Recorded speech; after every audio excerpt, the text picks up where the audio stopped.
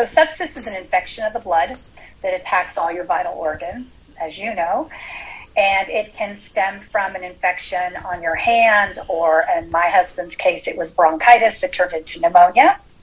Sepsis, it's a little confusing for a lot of people. Most people don't know the signs, but if your listeners go to sepsis.org there and scroll down, there's a diagram that says time.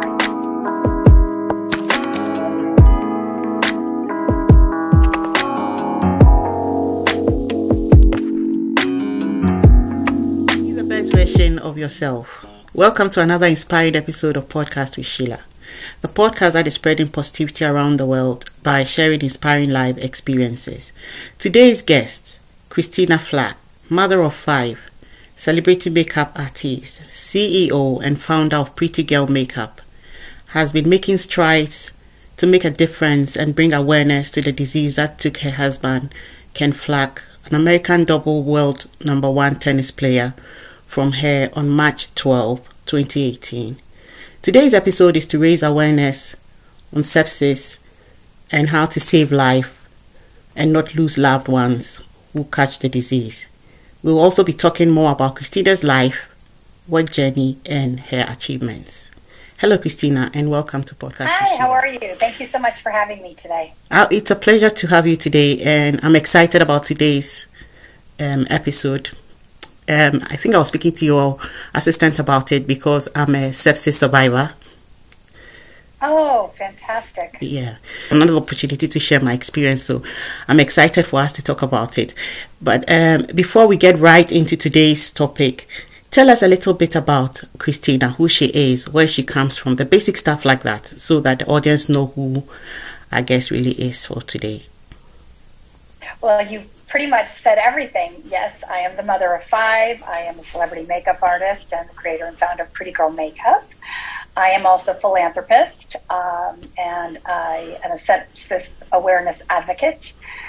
And that's pretty much everything. Great. So what is sepsis? Somebody would like to know what sepsis is, because I didn't know what it was. When I was, Nor did I. Yeah, when I was on my deathbed, I didn't know what it was. I just knew that I had a lot of chills and I felt very, very unwell. Yes. So sepsis is an infection of the blood that attacks all your vital organs, as you know, and it can stem from an infection on your hand, or in my husband's case, it was bronchitis that turned into pneumonia. Sepsis, it's a little confusing for a lot of people. Most people don't know the signs, but if your listeners go to sepsis.org there and scroll down, there's a diagram that says time. And what time stands for, T is for temperature. You can be incredibly hot or incredibly cold. I is for infection in some place in your body. M is for mental decline. You start feeling a little bit not clear, a little cloudy. And E is for excruciating pain. You feel like you're dying because you probably are. And it's kind of like childbirth. You don't know how bad it is until you're in it. And I think that's probably the best way to describe sepsis. It's not your normal flu or cold. And so you really need to be aware of the symptoms. And oftentimes people don't know they're septic, and then it's too late. But if you think you have any of those signs, you can go to the doctor, the emergency, and request a blood test and say, I think I might have sepsis. And they can get you on an IV antibiotic, and you'll be saved. So how it's not one of those things that you can wait till tomorrow and go, oh, if I don't feel better tomorrow, I'll go to the doctor. No, you need to go now. So how did your husband's own come about? Like, how did it happen for him to get septic? Well, he had a cold, and it turned into bronchitis and pneumonia.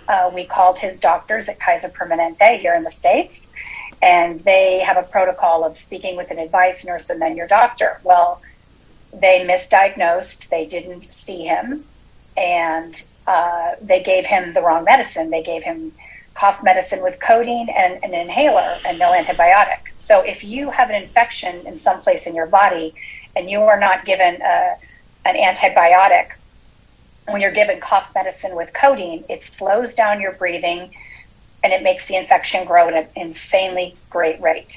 And so by the time 16 hours later, My husband was spitting up blood. I rushed him to the emergency, and he was on life support immediately. My God. And never regained consciousness because his doctors failed to see him. So as I listen, that is a big problem here. It is a big problem. And sometimes you don't know how big the problem is until you are in the situation. And as I listen to you talk, I feel privileged. Well, I've always felt that way. But when I first spoke to your assistant and all that, I had a moment to reflect and to be grateful for life. Absolutely. Because looking at the time your husband had his, it was just about a year. Just about, because he had the date, from what I see, was in March. Mine was in March as well, but in 2019. So like a year. Oh my gosh, that's crazy. And when I think about it, you just have to appreciate life when you have it. Because I got pregnant. I didn't even know I was pregnant. I found out later. And then I was too active during my pregnancy because I didn't know I was pregnant. So I miscarried. Then, instead of them doing an evacuation, they said, oh, we'll just leave you. And then everything comes out in your next cycle. Then I didn't feel too well. Gosh. I didn't feel too well. I went back to the hospital. They still insisted, oh, just go. Everything will come out in your next cycle. So I think I had done the trip to the hospital twice or thrice. And on all occasions, they said, go home and in your next cycle. So I'd just been expecting my next cycle. Everything will come out. Then one time, I wanted to make a dress for myself. So I was standing in a big mirror like that. All I felt was a gush of blood. And I was so scared. It was just myself and my children at that time. Just the three of us. My little children, just the three of us. My husband was on a work trip. So I quickly rushed into the bath. I first sat on the closet, on the bowl. And then it was as if you've turned the tap on. That was what was happening. Oh, that's so scary. So I quickly jumped into the bath. And then I realized I was going to pass out, looking at my strength. Oh my. So I quickly made a call for somebody to come and take over the children. I was trying to call the hospital. I couldn't get through. And then my friend said, open the door. So I had to open my door, my window. Because if I pass out, my children will not be able to open the doors and windows and all that. So I did that. When my friend came in, I had passed out. Oh my gosh, I've got goose. I'm so sorry. And at that time, I wasn't septic. At that time, it was just extra blood. I don't know whatever was coming out. So they took me to the hospital. The ambulance picked me up, took me to the hospital. They stopped the blood, and they asked me to go back home. The same day. I said I wouldn't go. They said, you have to go because we need a bed. You're fine. And I said, I don't want to go. I'm scared because it's just myself and my children. I want to be well before I go. I know I'm not well. Then they said, you have to go. You know your body. Yeah. And good for you for sticking up for you. You have to be your biggest advocate. And it's so hard because we are in a culture where, we respect doctors and listen to them, but we have to listen to our bodies. Because our bodies tell us things and we have to listen. And you knew that there's no way you lost so much blood. I mean, you probably needed a transfusion. I mean, you certainly weren't ready. They still sent me home. That's awful. Oh my God. Yeah, if you stay in here, nobody's going to attend to you. So at a point, it was becoming like a back and forth. So I finally decided to come home. Then about a week after, that was when I became septic. I was laying in bed and I suddenly felt massive cramp in my abdomen, then intense headache. Then suddenly, like in a split second, everything was happening like that. Suddenly, my nerves were shutting down. I felt my nerves were shut. I was just like that. Felt so cold, but body felt very warm. Yeah. I called for the ambulance. They said, "Oh, we can't come and get you. We can't pick." Oh my God! This story's making me crazy. My God! So when I listened to all of that, actually, when I was on my bed in the hospital, I knew God has spared my life. Absolutely. Angels were watching over you. Yeah. It's the only thing that makes sense. Yeah. I cannot believe you're alive. Yeah. Honestly. Yeah. I couldn't believe it at all. I had to get a taxi right in front of the hospital reception. I was able to make it through the door. I collapsed. That was the last thing I could remember. Oh my. When I woke up, doctors had surrounded my bed. I felt so cold, but they wouldn't give me a blanket because they said your temperature is too hot. So I could make a few words. I said, what's happening to me? Those were the words I got out. The nurse turned and said, you have sepsis. What do you expect? So what do you expect? And I didn't know. You did this on purpose. I didn't know what sepsis was. So I pulled out my phone and tried to read a little bit. And just then, I knew how serious it was. I think when I read it said 10% of those who get septic survive. Oh my gosh. So I said, who are your doctors? They should be in jail, honestly. I stayed in the hospital for a period of 9 days. On the 4th day there, my heart rate drastically dropped. They had to rush me to intensive care. Oh, no. So when I listened to your story, because it just happens so quickly, if you are not careful, you will die. Okay, absolutely. So I'm glad you're doing this kind of thing for people to be aware of it, because I'm just beginning to know that you don't just become septic out of a miscarriage from you. No, absolutely not. I mean, I don't know about, like, you're in London, right? Yeah.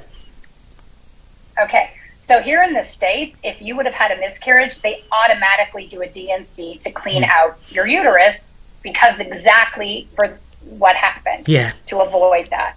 So that was the first mistake they made. And listen to me, I sound like I think I'm a doctor. But but you know, it's unbelievable that these things happen. Yeah. It's ridiculous that it happened. And you went back repeatedly, so that's even more frustrating. Yeah. But there really is a time factor with sepsis that if you don't get in, I mean, it's a miracle your organs didn't shut down. Yeah. It really is. And thank God. I'm so grateful for you and your family that you're okay. Yeah. But it really is important. Time is a major factor in surviving sepsis. So. My God. I also read that you help people deal with grief. What is the best way to grieve? I've had multiple times to grieve because I've had stillbirth. My baby died at 38 weeks.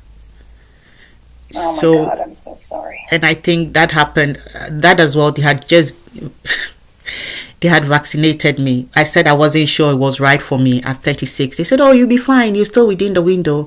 And when they gave, I think I was still 30. When they gave me that injection, the baby died. I felt the baby die in my womb. I felt it because I felt the baby struggle in my womb. So I felt it. So I've had my portion of dealing with grief, and I wouldn't say it's a great thing, but what is the best way to do it? Because a lot of people go through things. It may be different from, it wouldn't have to be the death of a child or it could be anything, but people are grieving in this time, day and age, with a lot of things going on. What's the best way to deal with grief? Well, I am so sorry for the loss of your baby. My baby died as well on Christmas Day when he was 4.5 months old. And obviously my husband passed away, my mother, my business partner. I've had a lot of loss. But let's go back a bit. After my husband passed, my daughter, who was actually studying in London for 4 years at Central St. Martin's University, came home, and she came into my office, and I was having a breakdown. I was crying. I was so angry. And she said, you know, Mom, you have to be grateful for the time that you had with Ken and not for what you didn't have. After Bo died, my son, you were so sad, and he made you laugh and smile again. And all of us, he healed all of our hearts. So when she came to me from that perspective, I thought, she's right. I do have to be grateful.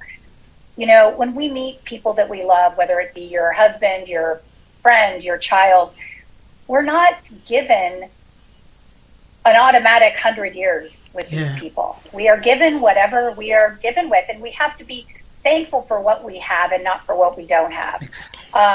I also was on a hike one day, and I was walking, and I could hear my husband's voice in my head because he talks to me sometimes. And he was saying that it was really hard for him to watch me sad and crying from up there and not being able to comfort me the same way that he could when he was alive. And when I thought about that from that perspective, I just thought, wow, how I'm not doing him any honor or service. It's not making him feel better that I'm down here miserable, even though I think a tiny bit he would like that I'm sad. But I think the greatest thing that we can do to honor our loved ones is to be happy and to be grateful and to have purpose. So I started, when my son Bo passed away, I started the Bo Friedman, the Baby Bo Educational Fund at the Northern Lights School in Oakland, California. And after Ken passed, I started the Ken Flack Educational Fund at the same school. It is a school for underprivileged children, a private school. Most 90% are there on scholarship. And so nutrition and education are incredibly important to me. And so I thought the best way that I can honor them is by helping, children get a great education. I started with my friend Lisa Zimmer at the Edna McGuire School in Mill Valley, California, the Bo Friedman Outdoor Classroom and Garden. And it's an amazing garden that has fruit trees and vegetables and chickens, and the children plant seeds and they grow them and they watch and they do science experiments and they cook with them and then they eat what they've grown. And I feel that if children are exposed from kindergarten to 5th grade, they are going to have a lot higher chance of growing older, selecting a healthy choice of carrots or a salad. And so I try to use my grief in a positive way to help others. And I do feel that that is the best thing that we can do. I also know at the beginnings of grieving, I know it's really hard, but I also know that when I got too tired, too hungry, I didn't exercise, didn't think of things that I was grateful for, everything seemed worse. So it's super important at the beginning to make sure that you are eating and drinking water and resting and exercising and getting some fresh air and helping others and just dealing with it. It's not going to go away, your grief. You have to learn to, it's not one of those things you get over. It's something you learn to manage and live with. Yeah. And I think that, everything is a blessing in life. It just doesn't seem like it at the time. We may not know in this minute, this week, this month, this year, or this lifetime why these things happen, but they do. And so we just have to think of, what we learned and what we were blessed to have in our lives. And so that's, for me, the best way to deal with grief. Yeah.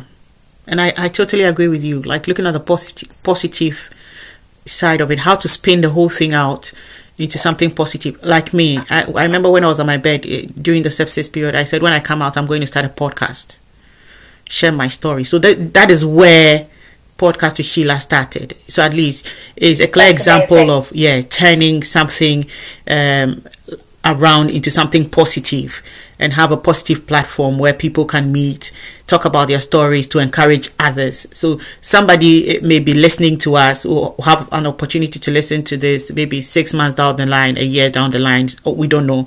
But because the message is out there already, it becomes like source of comfort. They can relate to it. Because trust me, I had my sepsis story and I have it as a personal story. I never knew I was going to meet you.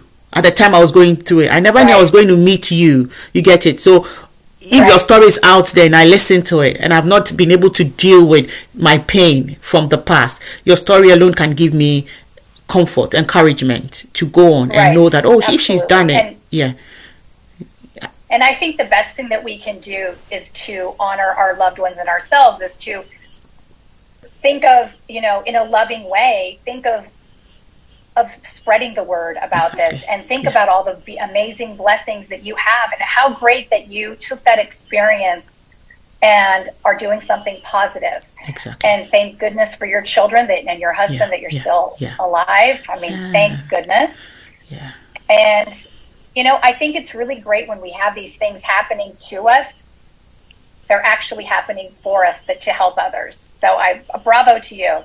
I think that's all we can do. Yeah, you're right. And I think also finding love again and loving people, thinking about all the people that we have in our lives that bring us love. I have a new love in my life, and I know that Ken sent him. They are so similar, and there's signs of Ken in him that are it's amazing. They both have children that are the same age. They have all these different traits that are super similar, and so I know that Ken picked him for me, and I am very grateful. Oh my God, that's beautiful. That's beautiful, and I'm excited at the course, like what you're doing. If there's anything little from my side I can do to support this sepsis, awareness, I'll be glad to do it. If you let me know anything little, to tell my story or something, just to share my experience for people to know that you could have sepsis from anything, I'll be willing to do it to help create awareness of it, because I doubt that people know much about it like this. I doubt. Right. Well, I don't know, but is telling stories. Yeah, if I didn't know, I believe someone out there didn't know as well what it was. So yeah. Right. Exactly. I met one of my closest friends. She heard a podcast that I was on, and she sent me a note on Facebook. Very rarely do I check the messages, but she said, "I think my husband has sepsis. What do I do?" And I said, "Get to the doctor." And she called me and said, they say he doesn't. And I said, "Just get a blood test." And she insisted. And thank God she was his advocate, and she saved him. And so she always says that I am her angel and I am her sister. But then sadly, 2 years later, she called me, and it was right before the anniversary of Ken's passing. And her husband was getting a foot surgery, and he got sepsis, and he passed away. Oh my God. But she, instead of being, she is so amazing. Her name is Melinda. Instead of being just so angry, even though she has moments of that, but she is like, I am so grateful that I had 2 extra years with him, because I could have lost him 2 years earlier if I hadn't heard your podcast. Oh my God. Another thing, let me find out. Do children get septic as well? Anyone can, yes. Mm-hmm. My God. Anyway, there's another thing I want us to talk about, your journey your life journey as a makeup artist. How did it start for you? Yes. How did is it a Pretty Girl makeup brand? Is it? Makeup. Yeah. Yes, that is my brand. Yes, I started doing makeup on my family and friends, and my mother, she had brain cancer, and she was going out with my dad one day, and I said, "Oh, Mom, let me make you, do your makeup." Yeah. And she didn't have that many makeup products, but I miraculously, transformed her into looking like her beautiful self. And what really touched me was how she felt, looking differently. And so that's what I love about makeup, that you can make people feel good on the beauty from the inside out, I think is super important. I love to speak about nutrition and how to have that healthy glow, being happy, laughing, having love in your life. It all shows in your face and your energy. And I started doing family and friends after that, and then I got a portfolio together, and I managed to get an agent. And so it just started from there. I've been very blessed, and I have worked with extraordinary people and met these amazing people that I would not meet in my normal life. Yeah. I've worked with Gucci and Louis Vuitton, Condoleezza Rice, Journey, Metallica, Dana Perino, Rita Moreno, Hilary Swank. I've worked with amazing people, and it is so much fun, and I love it. It's hard work. You wake up early, you have long hours, but I enjoy it very much. And then when I'm not doing that, I'm working on my makeup brand. Oh my God. Wow. I can see your hands are really full. But what is a day like for you with a celebrity, like doing the makeup for them? Is it a whole day? Do you spend the whole day with them doing makeup? How is it like? Is it a lot of pressure? What is it like? Is it easy working with celebrities? Is it difficult? Are they saucy? What is it like to be working with them? Well, okay, I just did a show with Tyler Florence. He's a celebrity chef here in the States for the Food Network. Okay. And it was 6 weeks, and we were traveling around all of Southern California, He's been my client for over 15 years. He's a lot of fun. We laugh a lot, but we wake up early, and I just make sure that besides making sure he looks perfect for camera and his hair, I make sure that he has water, and, touch him up during the day. Yeah. For fashion, for example, if I'm doing a catalog or I'm working with a brand, it's constant making sure the model is camera ready. And the hair and the makeup, it's intense sometimes. It's a lot of pressure. And then there's downtime, and you're sitting and you're doing other things. But it's a lot of it is just making sure for the camera that the person looks flawless, so that the photographer doesn't have to do a lot of work in post. So. Okay. There's this myth out there that when you do a lot of makeup, you age quickly. How true is that? I disagree. Actually, now makeup, has UV protection in it, so it's protecting you from the sun. And of course, you have to remove your makeup every day, your mascara, all the thing, and wash your face, let it breathe. But it does not age you. That's completely false. The aging, what ages you is smoking, drinking, not getting enough exercise, not sleeping, not taking, protecting your skin from the sun. Those are things that age you, but certainly not makeup. I have personally found out that when I make up, the skin on my face looks relaxed and younger. Because, before I apply my makeup, I always put baking powder over my face. Oh, really? Because I have very oily skin. And I realize that it doesn't make me, my makeup go, should I say, old quickly. So it looks fresh for a good part of the day. Yeah. And I don't know if the baking powder is working wonders, but I think it is. Because in the past, I suffered from... I've never heard that. Yeah, in the past, I suffered from acne, and it left the skin on my face really bad. But I see that the baking powder is kind of working so good for me. So for me, I think that makeup doesn't make you age.